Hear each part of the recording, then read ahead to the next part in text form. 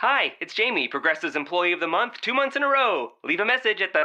Hi, Jamie. It's me, Jamie. I just had a new idea for our song about the Name Your Price tool. So when it's like, tell us what you want to pay, hey, hey, hey, and the trombone goes, blah, blah, blah, and you say, we'll help you find coverage options to fit your budget. Then we just all do finger snaps while a choir goes, savings coming at ya, savings coming at ya. Yes? No? Maybe? Anyway, see you at practice tonight. I got new lyrics for the rap break. Progressive Casualty Insurance Company and Affiliates. Price and coverage match limited by state law. Hello. I am Matt Williamson. This is the Locked On NFL podcast. Giving you guys a little bonus prize. I've had 1 million people in the last 2 days. Well, not quite 1 million, but about 52,000 of you, it sounds like, my followers, asking me my thoughts on these two Steeler moves. For those of you that don't know, very uncharacteristically, the Steelers this time of year signed Joe Haden today, hours after he was let go by the rival Browns. And they traded for Vance McDonald from the 49ers yesterday, I guess it was. Two of their weaker positions, corner and tight end. Real quick, the Browns and 49ers, especially the 49ers right now, are in much, much different places in the NFL's atmosphere than the Steelers. So these are dumps. They're both making substantial money. They're being let go because of finances. And Haden hasn't played all that well the last 2 years. He's had a lot of injuries. He was never the fastest guy to begin with, and he maybe has lost a step. I will say, too, that they've had a terrible pass rush these last 2 years while he's been there. And quite frankly, the worst safety play I've ever seen from an NFL team in 2017. So I'm not making excuses, but the Steelers don't have a lot invested in him. He's getting $7 million guaranteed this year, and then they can move on from him. He is signed to a 3-year deal, and I think he's going to compete right away opposite Artie Burns. I mean, this is a team that's trying to go to more man coverage.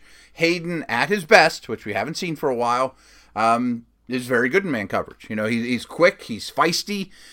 He's a physical player, a good tackler, although, asterisk, he has missed a lot of tackles in the last year, too. Is that injury related? But he is a feisty Steeler-type guy, good ball skills. At one point, he was an excellent player. So I think it's worth the risk. I mean, there was a lot of concern with the Steelers of who's the guy opposite Artie Burns? What's the slot situation? I would think, even at his worst, that Haden goes past Gay and or Cockrell, gives them more options for the slot as well, moves everyone down a rung. Guys like Sutton can come along, the 3rd-round pick.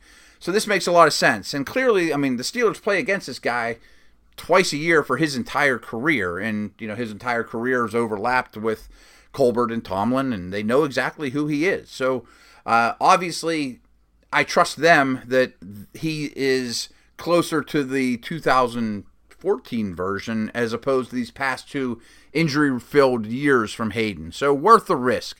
As for McDonald, clearly the worst position on the Steelers' offense to me was tight end. And Jesse James is absolutely just a guy. He doesn't have great ball skills, catch the ball and fall down type of guy.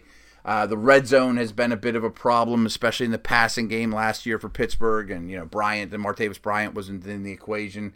AB's not the biggest guy for the red zone tight quarter situation. I think McDonald will be the number 1 tight end for the Steelers sooner than later. Very much sooner than later. Not that he's great, but he is a big body. He's not as tall as a guy like James, but he is thick and strong. A true two-way guy. Drops have been a problem for him.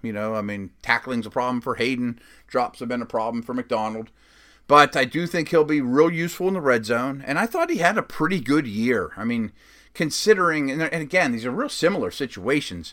Considering how bad the supporting cast was in San Francisco last year, the blocking, little running game, nothing at receiver, that I thought McDonald was a serviceable guy, and they signed him to pretty big money and just wanted to get out from under that contract. And the reality is the Steelers are in it to win it this year. These are 2 weak positions.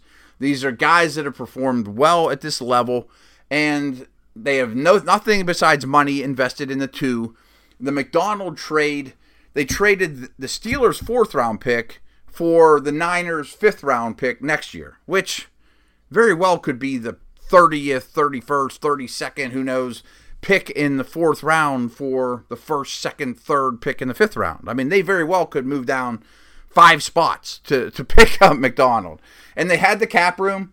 I get the understanding they are going to re-sign to it, extend him soon. So they're in a pretty good cap situation, which is uncommon for the Steelers.